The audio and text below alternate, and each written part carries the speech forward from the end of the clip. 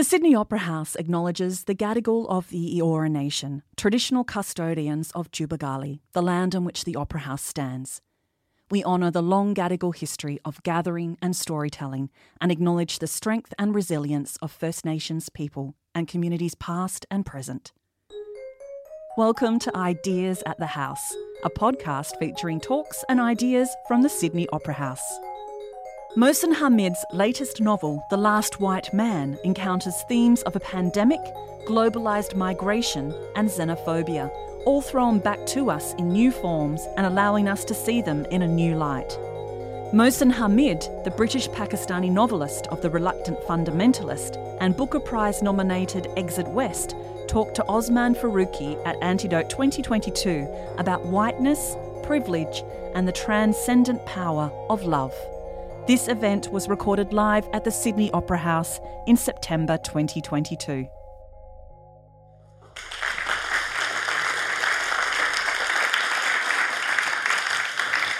G'day everyone, very lovely to see you all here. My name's Osman Faruqi, I'm the Culture News Editor at The Age and the Sydney Morning Herald, and it is wonderful to be in Sydney, one of my favourite cities in the world, probably my favourite city in the world, at the Opera House, which is definitely my favourite venue in the world on a beautiful day like today. I'm extremely excited to be chatting to one of my favourite writers, Mohsin Hamid. He's the author of The Reluctant Fundamentalist and Exit West, two of my favourite books in particular. Both of those were shortlisted for the Booker Prize, and his latest novel is called The Last White Man. It's an extraordinary interrogation of race, identity and nationalism. And we're going to hear a little bit more about some of the plot, but the basic kind of drive of the story is we're in a world where white people start turning dark. Doesn't sound that bad to me, but it's a really fascinating framework and conceit to explore a lot of issues. Mohsin, thank you so much for talking to me. Thanks for having me. This is actually the third time Mohsin and I have spoken in a couple of weeks about his book. He's probably getting very sick of me, but I don't think most of the people here, unless you've followed us from Melbourne, which, you know, if you did, that's great. He's very lovely and delightful to listen to. You wouldn't have heard him talk about this book yet. It's very, very new. And even though I've spoken to you a few times, I've found myself wanting to talk more and more. And it's kind of nice that there's a clock here because otherwise I think we get carried away. So probably enough preamble from me. Let's get into it. Today's September 11th. Yep. Which is a pretty auspicious anniversary of an event that happened 21 years ago. Your book, The Reluctant Fundamentalist, tackled the aftermath of 9/11 from a bunch of different perspectives. But this book, The Last White Man, its basic kind of attempt to deconstruct the idea of race and remind us that it is a social construct that we impose, that we've created. Your realization of that, your personal realization of that, had its roots in September 11, 2001, didn't it? Yeah. So in 2001, I was 30, and I just moved to London in the end of July 2001 from New York. And I'd lived 18 of my first 30 years in the US, 12 in Pakistan. And I had lived in these big cosmopolitan cities, and I'd gone to these sort of elite universities, had this well-paying job, and I was aware of discrimination, in society. And but I wouldn't have said that discrimination was one of the main challenges that I faced in my life. And suddenly, after 9/11, it was interesting because you'd go to the airport and you'd be hauled out of line for an extra security check. You'd fly in. And immigration would sort of take you into a room for several hours and question you. And then you would, get onto a bus on the weekend, a little bit of stubble, you've got your backpack, and the person next to you sort of gets up and changes seats, so it looks uncomfortable. And it was amazing how quickly and how dramatic it was to have gone from, kind of being a default human being to being somebody onto whom this sense of threat was being written. And I wanted things to go back to the way they were, and I kept hoping things would go back to the way they were. I felt like, that I'd lost something. And after a while, I began to ask, what I'd lost. And and I started to wonder whether it wasn't like a kind of a sort of partial whiteness that I'd lost. That if whiteness is just being a human being, simple, not being that, losing that was something that I felt quite strongly. And I started to wonder, whether it was right of me to want things to go back to how they were, or if instead I'd been sort of complicit in something before, if I'd been in my own way engaged with and kind of perpetuating something that I now felt quite uncomfortable with. So initially I wrote a novel, as you said, The Rotten Fundamentalist, in 2007, which talks specifically about the way in which this suspicion is manufactured and created between people of a Muslim or non-Muslim Western background. But the underlying idea that your race or your ethnicity can suddenly be completely changed. People can look at it very, very differently, almost overnight, stayed.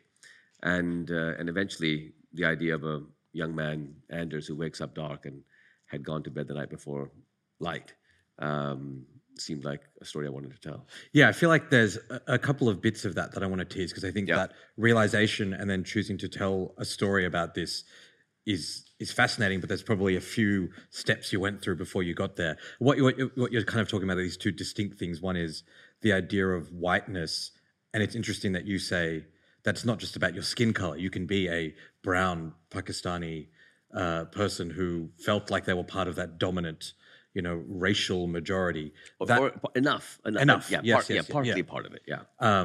That can shift, but also that there's a sense of being white. White people don't think about themselves as white. They're just the default person that operates in society. And it felt like this book and your character, the main character Anders, that was something that you were trying to challenge as well. Not just the notion that it's something that can shift race, but that you have to actually, the only way a white person could ever even envisage the concept is if their skin physically changed to become dark. Yeah, well, in a sense, it's a bit like travel. So, very often when you leave the place that you live in and you go to a different place and people look at you differently, that has an impact. For example, you go to a place where you don't speak the language very well, and suddenly you've lost your sense of humor. How do you tell a joke? How can you be funny? How can you be charming? What do people think you are? It's incredible how quickly you can change as a kind of person. And I think, a lot of the time, most of us go through life imagining that we are something, that this is my identity, this is who I am, and forgetting that that identity is a relational thing. It's made possible by how people relate to us. And if people relate to us differently, it can change very dramatically. You feel that when you travel, you feel that when certain political developments happen, in Ukraine today, Russian speakers and Ukrainian speakers who have lived side by side relatively peacefully for centuries, are suddenly now put in this position of being in this conflict, depending on where you are. So yeah, I think that idea that how other people look at you isn't just external to you; it actually affects how you look at yourself. Is very much part of it. I know from talking to you that you had gone through a few different iterations of how to explore this idea. You've ended up with a book about a man who goes to bed white and wakes up dark, but you had flirted with the idea of having someone dark go white. Can you talk to us about how you ended up with this particular kind of story? Yeah. So the novel could have been a novel about a young man with dark skin who wakes up with light skin and the kind of transformation that he experiences, or a young woman. I considered that, but decided not to do it because I think already there's a sort of assimilationist narrative that's out there, which is that people, if they just assimilate to a culture of a place that they've immigrated to, that they will be accepted as now, effectively a default Australian or a default American or default British person.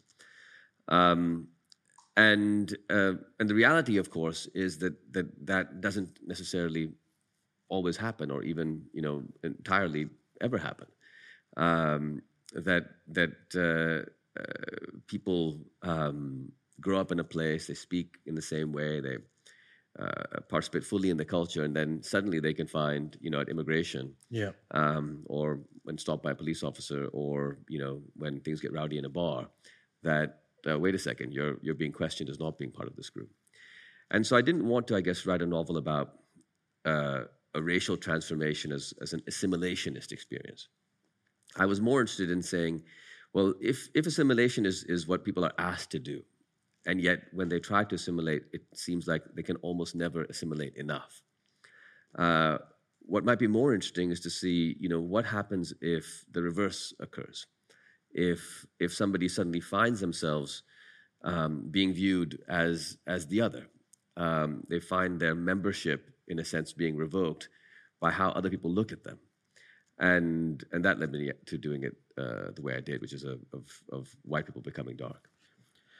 We talked about how one of these ideas, this kind of realization you had around race and identity was rooted in 9/11. But this book is not a reaction to that, really. It feels, and maybe this isn't right, but it certainly read to me like a response to more contemporary debates, discussions, feelings you might be having about the state of the world at the moment, both geopolitically and internally, with rising far-right extremism. And you've talked about the way that we have been divided into herds.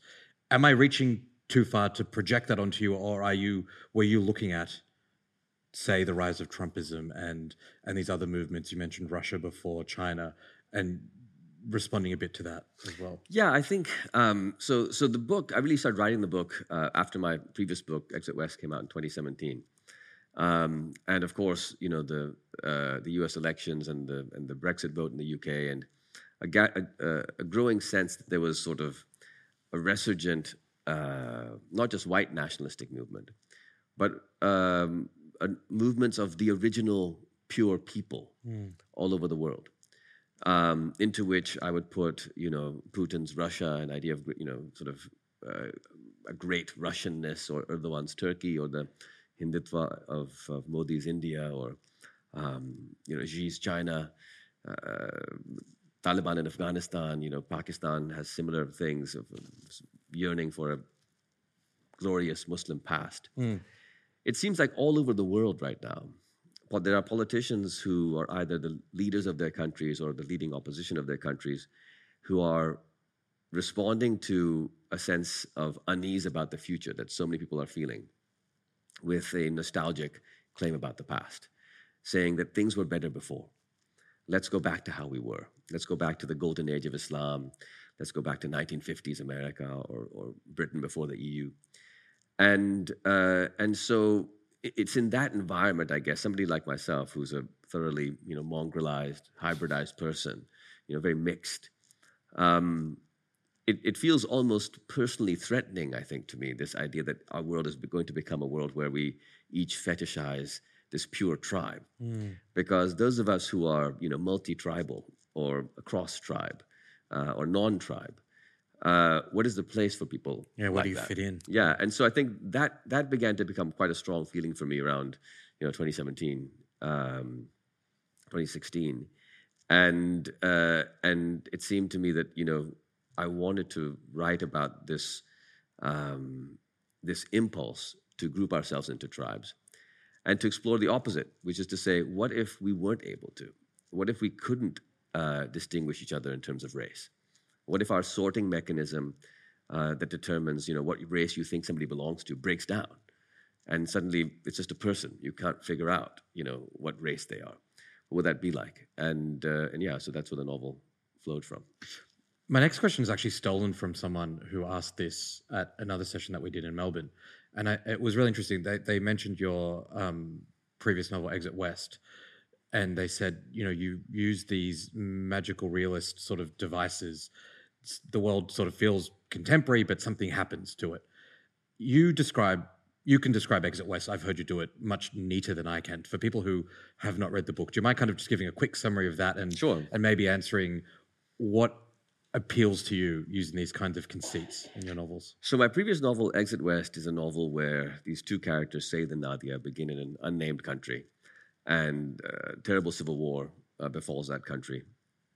And they're living in a world where these sort of doors begin to open, where one day you walk into your house and you open the door to your closet, but instead of it being a door to your closet, it's an opaque black rectangle. And if you push through it, you're no longer in Sydney, you're actually in Kinshasa, or you're in Karachi. And people begin to move. And billions of people move in the space of a couple of years. And Said and Nadia flee this war, and they flee first to Greece, and then to London, and to California. But in a sense, it's a novel about the universality of migration, and about the next 200 or 300 years of migration compressed into just 2 or 3 years. That looked at the fact that we are sort of all of us universally migrants, that when you live a life, you migrate through time. And even if you've lived in Sydney your whole life, if you're 51 or 61 or 71, I'm 51, the city has changed. And you haven't moved, but yet you have become a kind of migrant. The city isn't what it used to look like. Nobody who's 51 or 61 or 71 has ever been that age before. It's strange to suddenly be a middle-aged or an old person. You don't think of yourself as that. You never expected to be that. And so in our lives, as time passes, we experience a kind of migration. And the book, I guess, looks at what if we were to think of ourselves, instead of natives and migrants, as universally migrants. And what if a kind of migration apocalypse were to occur where everybody moved?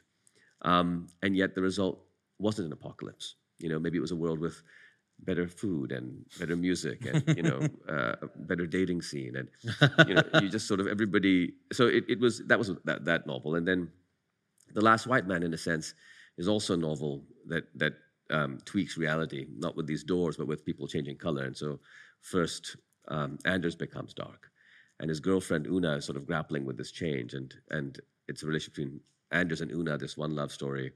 Anders and his father, who's very unwell, and the second love story. And Una and her mother, who has a secret fear that white people are being sort of replaced and having their status, undermined. Sounds familiar. Yeah, and which in this case, it turns out in the novel that she's right. I mean, white people are in a way being so her worst nightmare comes true. And I guess in both these novels, they exist in a world that feels very much a world of realism, but with one tweak. People become dark in The Last White Man, or these doors open in Exit West. And I think the reason for that is that that reality is not as real as we think that it is. Reality is something that we sort of imagine into existence to a large extent. So who could have believed that we would live in a world where suddenly you couldn't travel for 2 years, and schools were going to be shut, and you'd have to work from home, and that seems like an inconceivable situation, and yet it has just happened. And similarly, the way that we come up with who we are, this idea of a self, it's a story we tell about ourselves, and we keep updating that story, and then suddenly we'll do something that seems very different from, I'm a nice guy and I behave in like a nasty way, and I think I wasn't myself. But I was myself. It's just that the story I tell about myself is a fiction that's a bit nicer than the truth of who I actually am. So I guess what I try to do in these novels is to very slightly tweak reality and open up a kind of bit more fertile space, which is not unreal, but in some strange way allows readers to imagine things more freely and perhaps more honestly than otherwise we get to do if we all pretend that consensus reality applies to everything. One of the other ways that the book does that, I think, really interestingly, is its deliberate vagueness around where the events occur. And everyone you speak to about this book has a different, very firm belief of where it's set. So 2 questions for you, Mohsin. 1, where is it set? And 2, why did you set it there? So I did this interview in Melbourne, and the interviewer on the radio said, so it's a novel set in America, and they asked, why did you set it in America? And I said, I actually didn't set it in America. You set it in America. And in Britain, people were saying, this is set in the UK or Norway or South Africa. America, the same thing. Some people would think definitely it's the U.S. Somebody would say this is Sweden, uh, and it has to do, I think, with how novels work and how I try to build them in response to how I think novels work. So, right now, in human culture, we have three main mass-reproduced storytelling forms. We have cinema, we have television, and we have books. And in cinema and television, what happens is we are viewers of an experience that looks a lot like the world. So on a cinema or television screen, what you're looking at looks like, Osman and Mohsin actually sitting there having a conversation. And even if what's happening is sort of fantastical, even if it's Thor, it still looks like the world. And you effectively view what looks like the world. There's a creative role to a viewer of a film or a television show, but it is enormously smaller than the creative role that a reader of a book has. Because when you read a book, what you're looking at is letters and spaces and punctuation marks on a white field. And somehow, those things become people and images and feelings and bodily sensations. And the way that happens is through an incredible creative act on the part of the reader. The reader is generating a novel to an incredibly profound degree. And it's only really matched by what happens when two little kids play together and they play house or they play, pirate ship or they play astronaut, and they imagine this world into existence and they're doing this game. When kids play like that, they're a little bit like readers. They are imagining a universe into existence. And I think readers often think that, I'm just reading this novel that this other person wrote. It's really the writer's novel. But actually, that's not what's happening. What's happening is that the writer is the kid you're playing make-believe with. The kid's saying, okay, well, we're now both pirates, and this tree is the mast of a ship, and that tree is the mast of another ship, and those leaves are sharks, and we have to get from here to there. And you're playing this imaginary thing. And so I think what's special about literature is it is one of the very rare times in our adult lives that we get to have such a profoundly creative, imaginative experience. We take these letters and we make people out of them. You are the casting director and the cinematographer and the director and everything of the film, of the novel that you create in your mind. You, the reader. So what a novelist does is a novelist makes a kind of half novel, and a reader makes what they experience as a novel from that half novel. And I think if that's what literature does, then what's interesting as a writer to explore is to write books that maximize the potential for the reader to do that don't necessarily over-describe things, that leave gaps for the reader to fill. And so in my books, which are usually these sort of small books, what I try to do is, for example, in The Last White Man, only two characters have names. There's Anders and there's Una. And those names are sort of evocative names. Where do they come from? Not quite clear. Is it Celtic or is it Scandinavian? Is it American? Is it, who knows? Do they evoke a kind of whiteness from the sort of primordial land of where white people came from, or are they just slightly weird names of people in Cincinnati? Who knows?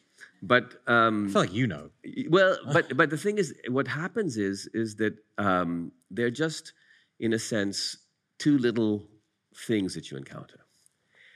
None of the other characters has a name, and the place isn't named. And so in that environment, what the reader's imagination, I think, tends to do is readers color things in. You start to imagine that it's a particular place. You imagine that these characters look in a particular way. It's a very tight novel about three love stories, really. Anders and Una and her mom, Anders and his dad, dealing with the situation.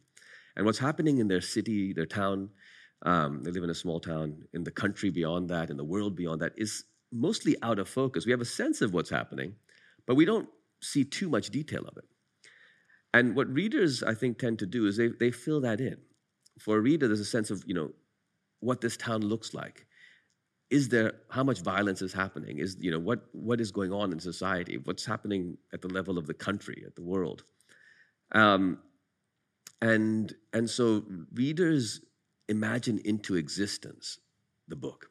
Now, what's interesting about that is, well, partly it means that the writer-reader relationship is like two people dancing.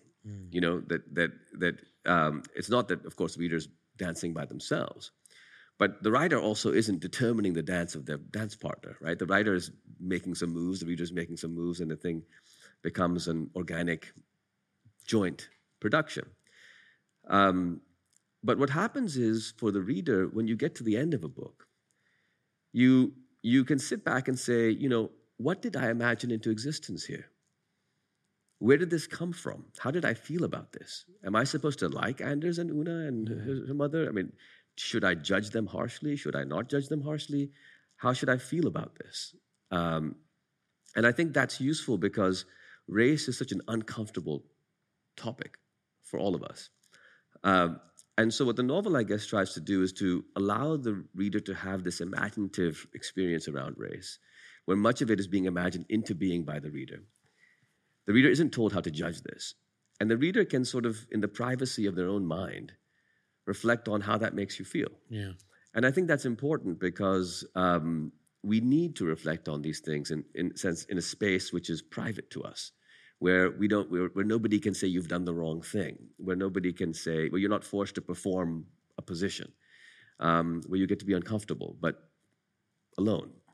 And I think that's what novels can do, is they really do afford us the chance as adults to have a creative experience that teaches us also about ourselves and how we imagine race into being and how we respond to that imagining. And then figure out, you know, what do we want to do with that? It's a pretty simple but really powerful process, because that lack of specificity, I think, like you say, lets the reader, no matter where they are, no matter who they are, make themselves relate to the story by making it feel like it relates to them. Like when I read the book, I thought, oh, well, this could be taking place in a town like the town I grew up in. And someone in America, someone in Sweden, someone in the UK could feel the same thing. And that might not be the case. In fact, it wouldn't be the case if you had been very specific. This is set in upstate New York, and these are who these people are.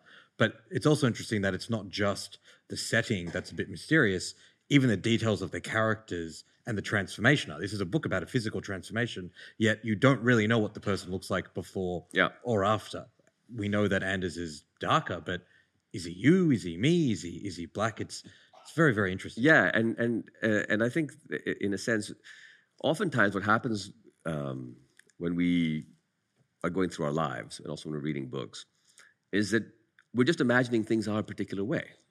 And so, you know, when somebody will say to me that, oh, well, you know, so when Anders becomes black, and then, you know, and they'll just sort of go on, and I'll say, well, did he? Right? Maybe he did. But if he did, it's because you imagined that, actually. Yeah. That was your, you know, sort of default way of thinking about this. If you think he looks like me, if you read the book and say, okay, he looks like me now, again, it's something you bring into it. And I think what for me is exciting about literature and about written fiction is that aspect of it, is that the reader gets to make so much of it. And of course, that means it's a bit more work for the reader than watching a film.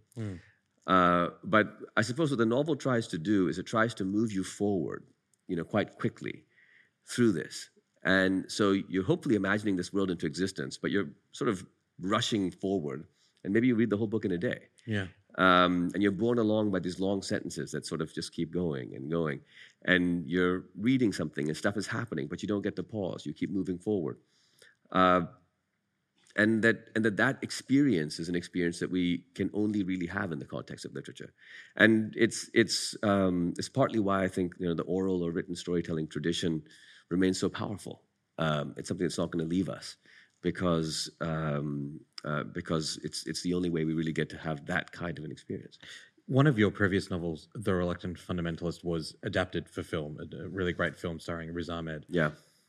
Would you be open to an adaptation of something like The Last White Man, or would that kind of cut against what you've just described? Because the nature of that means it has to be specific, or maybe it doesn't. I don't know. Have you thought about it? Well, one thing I've learned a lot from cinema and television adaptations of my work, of my books, is just how different the two forms are. Right.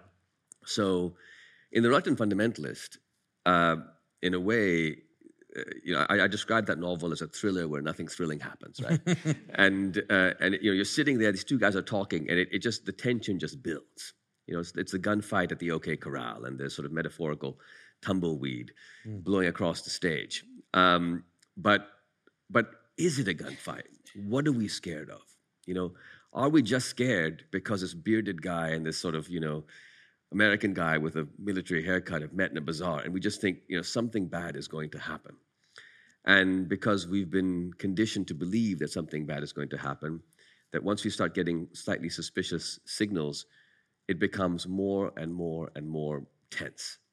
And the sense of violence just grows and grows and grows. And even if there's any violence in the book, it's there because the violence is present in our imaginations. It's been introduced into and blasted into our imaginations. We can't help but project it into the book. So when they had to adapt that the book into a film, one of the challenges was, so in the novel, you decide how it ends, really. In the film, as I was told, nobody wants to pay $15 and walk out of a cinema and say, wait, what happened? Film and TV also, in a sense, they become one reading of the book. Right. So in that sense, the film of that novel was very different from the novel, profoundly different. But in another sense, it did things the novel couldn't do. It was an Indian filmmaker, Mira Nair, collaborating with a Pakistani, writer, me, with a cast and, with Riz Ahmed in the lead, Liev Schreiber and Kate Hudson and, Kiefer Sutherland. I mean, normally if you had a film, in those days, if you had a film with, Riz Ahmed, Kiefer Sutherland, Liev Schreiber, Kate Hudson. Riz Ahmed is dead 30 minutes into that film. Right. So he doesn't make it. But in a sense, we've come so far. Well, in a sense, all these other characters are actors are playing, in a sense, a supporting role to this lead performance by Riz. Yeah. This Indian director is making this film about this Muslim guy, and all these different people from all these different countries are coming collaboratively to make this sort of work of art. And so it loses something in the ambiguity of the novel, but it gains something in standing for people coming together to make a work of art, from different backgrounds and traditions, representing, a kind of cosmopolitan promise to humanity that we can do this, right? We can make amazing things together. And so they're very different. I mean, I think they each do something important, at least to me, but in completely different ways. The book, I mean, to me, the two kind of standout themes of it. One is obviously this conversation about race. I noted the presence of technology and particularly its impact in shaping our culture, our politics quite strongly as well, I think, particularly through Una's mother. Tell me about your relationship with technology. I think you don't use social media, but the way that you talk about it and the way that it plays out in this book makes me think of you as one of the most insightful thinkers about it. What is your relationship with it, and why did you choose to incorporate it into this book? So I've resisted being on social media for a very long time, and about a decade ago, my agent editor said, you really have to be on. And so I got on, whatever it was, Twitter for a few months, and got off very quickly. And very wise. Yeah, I think that anybody who's had any addictive experience in their life, whether it's cigarettes or alcohol or drugs or whatever, you recognize very quickly when you get onto social media just how it is designed to replicate that kind of an addictive experience. You put a post on, people sort of react to it. They like it, you feel good. The more they like it, the better you feel. And then, so for me, I started detecting this, pretty horrific relationship forming, where, in a way, you simultaneously become attached to this thing. You become more performative as a human being. In other words, normally the way we are is we'll think something, we'll tell our buddy, Melbourne is so much better than Sydney, and then they'll say, no, actually, what do you mean? Sydney has this, this, and this. You're like, oh, okay, maybe Sydney is better than Melbourne, and we change our point of view, right? We're sort of trying things out, but when we put a statement, for example, out on Twitter, right, then we have to live or die by that statement. So we then my therapist. We have to perform art, right? If we've got to perform it, we have to say, okay, well, I've said that the Melbourne Writers Festival is just the best writer festival in Australia, and somebody's like, no, how can you even say that? What about this? And then, in a sense, instead of saying, oh, well, that's interesting, it becomes, oh, you're attacking my view that the Melbourne Writers Festival, is. And before we know it, we're off into a conflict where they're like, oh, well, you've only been to Melbourne Writer Festival once. Like, you're not even from Australia. Oh, I see. Xenophobia rears its ugly head. And, you're before you know it, you're in this conflict. And I think that, so I found it very, very disturbing. And I got, the hell away from it. But I still see it around me. And, I've seen plenty of addiction in my life, close people who've been addicts of various different things. And so I recognize, the pernicious way in which it works. But also I think that even more broadly, technology is having this incredibly profound impact on human culture. And it's having an impact on our attention, which I think we're all aware of, how difficult it is for us to sort of govern our attention and how it gets sucked into our screen or whatever it is again and again. We wake up and look at it, we touch our phone in our pocket or our bag to make sure it's there. It's like Gollum with the ring, it's sort of, where is my precious? And then, but aside from the attention side of it, there's machine culture is, as opposed to human culture, it has a profound impulse towards sorting, right? The way that machine culture works is, 0 or 1. And so therefore, as we become and assimilate and acclimatize to machine culture, we are being redesigned to do that. So, is Usman like me or not like me? And, and if small bits of evidence that he's not like me become very important. Well, I thought he was like me in Melbourne, but now today it seems that he's brought this thing which I don't want to talk about, and maybe he's actually not. And so it's not an accident that we are seeing rampant polarization in every country in the world right now at the same time that we merge with our machines, right? We are engaged in this inhuman level of sorting continuously. And so I think, for me, I guess that's something to be very aware of. That I think that kind of sorting is dangerous. I think it's much better to have a human instinct, which is, okay, somebody's like me, somebody's not like me. And there's a lot of people who are somewhat like me and somewhat not like me, or I just don't know. That blurry space is where, humanity actually resides.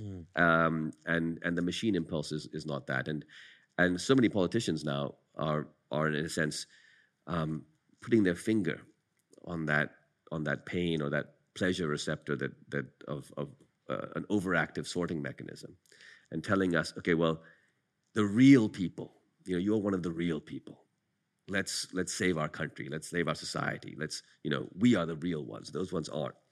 And so, yeah, a lot of what I'm trying to do, I guess, in my fiction is to interrogate that and destabilize that. And partly, I think one thing literature does is it breaks that down. Because when you read a book, who are you, right? Like, are you still yourself? Are you the writer? Actually, you're kind of both. There's something in your head which is obviously coming from you, but not just for you. There's nobody else there. You're this strangely hybrid person when you're reading a book, which for me is a nice kind of response to this binary 0-1 sorting that we're really being forced into as human beings in the early 21st century. It seems, I guess, such a good point in that it seems so obvious when you put it like that it's absolutely not a coincidence that at a point in history where the rate of this sorting impacted and influenced by machines is getting faster and faster and more oppressive. That's how we're being divided into these herds you were describing Yeah. before. I mean, you think about how you shop for something, right? Book. And then it's sort of, okay, well, you want this kind of book or that kind of book? And then within this kind of book, that or this or that or this. And you're being, in a sense, guided to a series of choices towards a particular outcome, which is very, very specific and defined in a particular way. Our market now is becoming a market of very narrowly specified things in particular categories, and that's quite different from walking into a bookstore and somebody saying, "Oh, Mohsin, I haven't seen you in a while. By the way, I think you'd love this." Or somebody standing over there looking at something and it just catches your eye and you think, "I wonder what that is." Yeah, right. And so I think that we need to guard ourselves against the way in which a sort of machine culture is being inserted into our human culture. And it's sort of happening almost without us even talking about it, because I think the results are pretty disastrous. I mean, one of the things that freaked me about this the most a few years ago, I don't know if you know this, for example, but on kind of dating apps now, you can actually categorize by race. Yeah. You can search, you can say, I only want a Hispanic person, I only want a light-skinned person, and in a way that feels like the most insidious mechanism, going back to the themes of your book. Yeah, well, I mean, that's interesting because, as you say, you're searching for people and you're sort of launching this algorithm. But what's almost more dangerous than that is, what if the algorithm starts telling you, you know what, this is what your race is, by the way. You might think of yourself as kind of brown or white or whatever, but actually, we would encourage you to think of yourself like this. Oh, these people, by the way, their feedback on you was, the racial feedback was, this is what they think your race is. Oh, this guy is, Hispanic, or this guy is like multi-something, or this guy is, too hot for race, hopefully. But, Hotness transcends race. What? Yeah, exactly. Yeah. Only race about this guy is my heart, It becomes, I think what starts happening is we allow other people to sort us. And it's like, 20 years ago, we were talking about how Muslim youth is being radicalized by the internet, right? And now we're talking about how elderly, American and Australian pensioners are being radicalized by the internet. And the thing is, everybody's being radicalized by the internet, because that is what its job is to do. And the basic underlying part of it is that human beings are made to privilege, like every animal, to privilege information about threats. Your ancestors who would see a flash of orange in the trees and say it's probably not a tiger got eaten and didn't pass on the genes to the rest of the people. And those of our ancestors who said, look, I think it might be a tiger, let's just walk away, lived. And we are now the descendants of all of these cowardly but surviving human beings. And so when we get information about something threatening, we privilege it. You can walk down the street in front of your house for 10 years. People say, hey, how's it going? And, how are you? And you don't remember any of that. But one time in 10 years, somebody says something that you perceive as kind of a racist or threatening or, personally endangering comment. It sticks with you. It sticks with you for the rest of the day, the week. It pops up years later. We privilege that information. And so as you design a system that tries to monetize our intelligence, that system realizes that if we give people threats, they will pay attention. And so we live in an environment where we are being subjected to a sense of threat all the time. We're always, the screens are telling us that here's a threat, here's a threat, here's a threat, here's a threat. And then you're sorting in response to this heightened feeling of threat. And I think that that's actually very, very dangerous. And so one of the things which I guess this book is trying to do and other books are trying to do is to say, what if we disarm that threat thing? Let's look at what we imagine to be so threatening, this idea of race. Look at some love stories playing out against a pretty weird racial backdrop. And then ask ourselves, do we need to feel so threatened? I mean, how much of this threat is actually something that we are manufacturing just by how we imagine stuff? And if we were to imagine differently, a lot of the threat might go away. Yeah. It felt very weird to be looking at my phone and Yes, refreshing exactly. as you were talking about how technology is everywhere and invading us. Web surfing while Yeah, doing this yeah, thing, just checking the footy score. Yeah. No, I realized I had to refresh the app, and there's a flood of questions. So they're awesome. Thank you for sending them, and you can, and we'll try and work our way through them if we can. There's one that I want to start with. This, I think, is in relation to the recent book, The Last White Man. The character's inner dialogue feels so real, intuitively. Are your characterizations based on any personal research or experiences you have with people? I think the characters probably are based on, I guess, living my life and encountering people. I wouldn't say that any of the characters in The Last White Man is like, this is my buddy Chuck and this is my mom. I think that when I was younger, I often wrote characters who came from a milieu like mine. First novel, Mott Smoke, young people in Lahore, the post-Ziaul Haq sort of repressive Islamization of the 80s. And these are young people, hooking up and doing drugs and, behaving badly. Not that was my experience, but, I knew people like that, I should say. And so my, Latin fundamentalist about a young guy working in New York City. He's gone to this Ivy League school. I had done something like that, although the characters, who he was and what he chooses to do are quite different, but the background. But one thing that's happened for me as I've gotten older, and I think it has something to do with having kids, but also just getting older, is I found it easier to give myself permission to write characters who don't have my background. And so much of what we do as writers is whether we give ourselves permission to do stuff, right? So why do you have the right to write about these 4 white people in this town? You're not a white person from this town. Of course, everybody has the right to write whatever they want, but there's also a process by which a writer has to give themselves permission to write something. And for me, my way of doing that is it's a lot like my little boy when he comes into my study pretending to be a T-Rex, right? He is that T-Rex. He's small, but he seems very large, very, very dangerous, very aggressive, cold, and he sort of fixes you with his, eyes, and he sort of looks around the thing. Terrifying. Yeah, you're sitting at your desk, and it's deeply, disturbing. This inner herbivore starts, your heart starts beating, and he roars, and the veins on the side of his neck he sort of thumps in. Is he well? Is he okay? Yeah, and so he as a little boy wants to be a giant carnivorous animal, right? And he wants to experience what that feels like. Well, for me, it became I want to play these characters. I want to imagine what it's like to be this young man who wakes up dark. I want to see what it's like to be this father who's dying, and who realizes as he's, for his son who's become dark, and he feels this is like a terrible loss, but he also feels that he has to do something for his son. He has to give his son something. Or this mother who feels that, in a sense, her way of life and her people are being lost.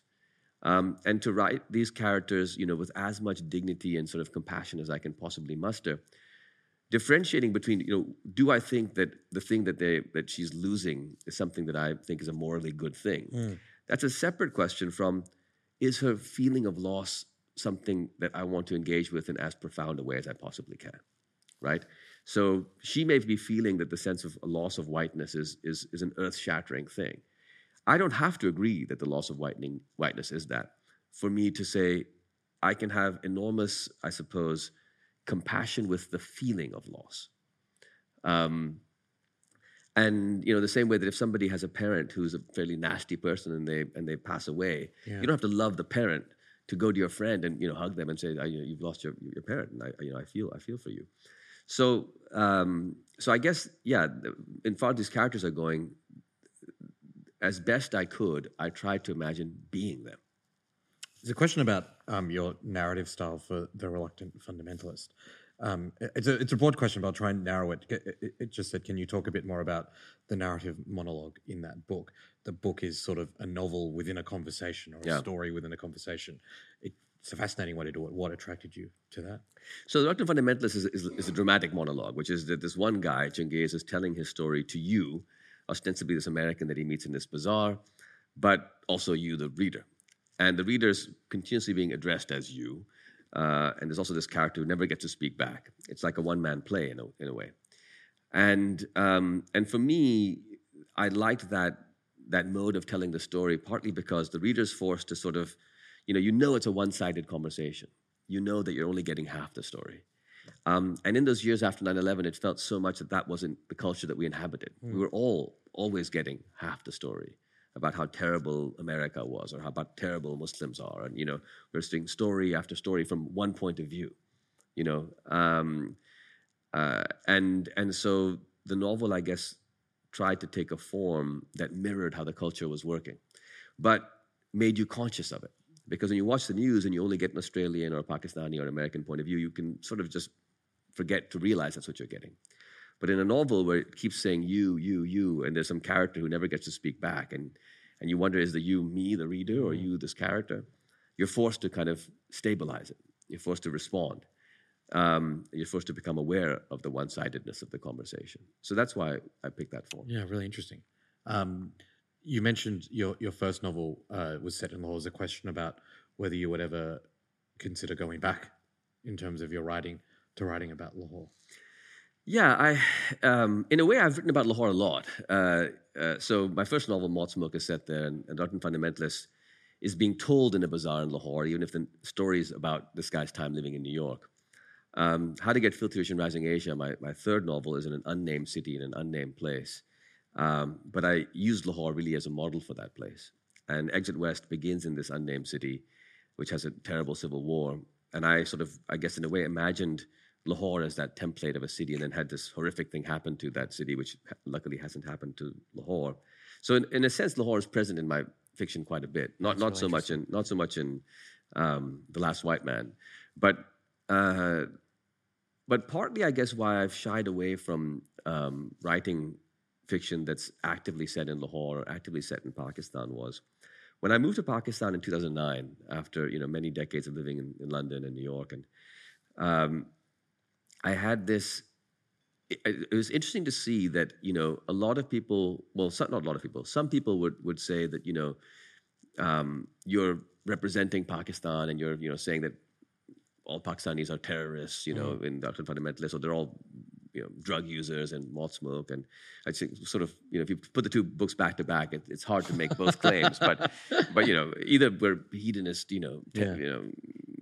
sex addicts, or we're like fundamentalist terrorists. But whatever you're doing, it's not getting the plurality. Yeah, you're not good. It's not good what you're up to. And I thought, I profoundly disagreed with that criticism, but I also thought I should take this seriously. What does it mean to be writing in English, from a place like Pakistan? Are you, in a sense, representing, even while disavowing representation? Are you saying, oh, I'm not representing, but really you are? And I didn't think that I was engaged in a kind of, cultural strip mining where my novels were like these giant mining companies that were taking the culture of Pakistan, like copper ore, and shipping it out and leaving behind this sort of wasteland of But I thought I needed to take that seriously. And so after Reluctant Fundamentalist, I made a decision that, look, I'm going to maybe not set these books in Pakistan. I'm going to never use the word Pakistan, and never use the word Islam, and never use the word Lahore, and force myself to describe things as what they are. So that, in a way, I inoculate myself against any, representative virus that I may have picked up without being fully aware of it. And then when I began to do that, it opened up so many possibilities. And I started thinking, instead of thinking of Lahore as some sort of exotic place or particular place, maybe Lahore is the universal city. Maybe you can think of Lahore as what every city is like. In the same way that a novelist writing in Paris in the 19th century or London and New York in the 20th century would just write about New York, and people would say, oh, this is a novel about the city in the world. But Lahore is a novel about, mangoes and terrorism. Instead, you could say, well, maybe Lahore is actually this universal place. Maybe every city in the world is like Lahore. And then that opened up a really interesting kind of space for me. And so, yeah, that's sort of how it happened. I might write a novel set in Lahore or Pakistan again, but for a while there, It was about trying to be very conscious of, not engaging in this potential representative trap. Yeah. As someone born in Lahore, I'm very into this idea of it being the universal city. Yeah, it is. It is. There's another question from Sufyan. You're allowed to put your name. Most are anonymous, but Sufyan asks, as a person of color, do you think we're conditioned to have an internal shame or phobia about race, and as a result, try harder to portray ourselves as not colored? I think it depends, and also if you're growing up in Pakistan, for example, where everybody is in a sense brown. I mean, there are light-skinned and darker-skinned Pakistanis, but there isn't race as such, right? There is a pigmentocracy. Like maybe it's better to be light-skinned in some sense, but it's not the case that lighter-skinned people are a different race than darker-skinned people. Everybody's a Pakistani. And that's a very different context, right? Because then you don't think of yourself as a person of color, although, of course, everybody is a person of color. You just, you think, okay, well, there's skin tone. It's like, it becomes like height, or like, having a nice smile, or like being athletic. It's not a race. I mean, there's a value system attached to it, but it's not a race. And that can be quite liberating. When our daughter was born in 2009, we moved back to Pakistan 3 months afterwards, and it wasn't entirely an accident that we moved back, my wife and I, at that time. And there were many reasons for moving back to Pakistan in 2009. But one of the reasons, I guess, in the back of my head was I liked the idea of our kids just getting to think of themselves as normal people for a bit before somebody else could tell them that they weren't. And which is not to say, oh, well, everybody growing up in Australia who's a person of color should move back to their homeland to their kids. It wasn't that. It was more that I was aware that something happened. And I myself moved to California when I was 3. Something happens when, in a sense, race gets authored onto you. So the question was about, do people of color do X, Y, or Z in response to that? I think for me, it's interesting to sort of start before that and say, how did we become people of color? What was done to us to add, of color to the underlying truth of people, right? Because we were always people. The of color thing somehow got done to us. And you don't have to go back and live in Pakistan to undo that. It can be undone here, or it can be not undone, but recognized. But in a way, it's, I think the idea is to restore a sense of authorship to people, both in terms of imagining who I am or you are, but also in recognizing how other people are imagining onto you stuff, that what they imagine isn't necessarily true. And the issue may lie much more in how they are imagining that onto you than into what you actually are. And that's where I think novels are interesting, because we all get to see how we imagine stuff. Yeah. And then we can reflect on, wait, what am I up to? What do I do? There was a question about the title of the novel. It's The Last White Man. It's not The Last White Woman or The Last White Person, for that matter. And the questioner was wondering how emphatic the role of gender is in the story, in the conceit. Well, gender is important. I mean, it's the last white man in a sense because Andrew's father is dying. And in the novel, when everybody's sort of getting darker, there's one guy who still hasn't yet, although he's about to pass away, who's Andrew's father. And so, in a sense, that character was the hook for the title. But in terms of gender, I think that it's about 1 minute and 30 seconds left because it's a big topic to unpack. I guess the compressed answer of it is that gender is, of course, very, very important. That there is a sort of racial dynamic that plays out of whiteness and non-whiteness. There's also a gender dynamic that plays out with manness, in a sense, at its center, and womanness or non-manness away from the center. That in a way, man is default and everything else gets described in relationship to that. So centering on both of those two things, man and white, as like a default setting was important. But I suppose for me, as a man writing these women characters from the inside, what's it like to be Una? What's it like to be Una's mother? There's a transgressive act to that, right? Like if you're a man writing somebody who is a woman, or if you're somebody who's dark writing somebody who's light, you're engaged in a kind of transgression. And for me, one of the things about art that's so interesting is there's a representative storytelling impulse, right? Like, let me tell the story of my kind of person, or just me.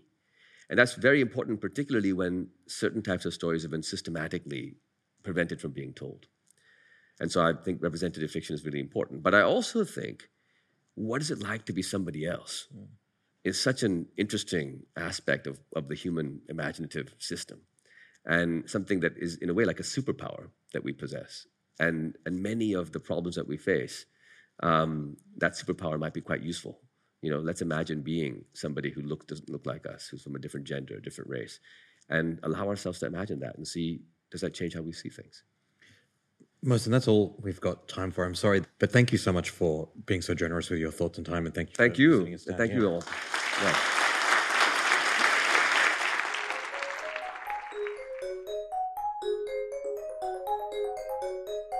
Watch Talks from Antidote 2022 on Stream, the streaming platform from the Sydney Opera House. Register for free now and start watching at stream.sydneyoperahouse.com. Thanks for listening. We'll be back again soon with more ideas at the house.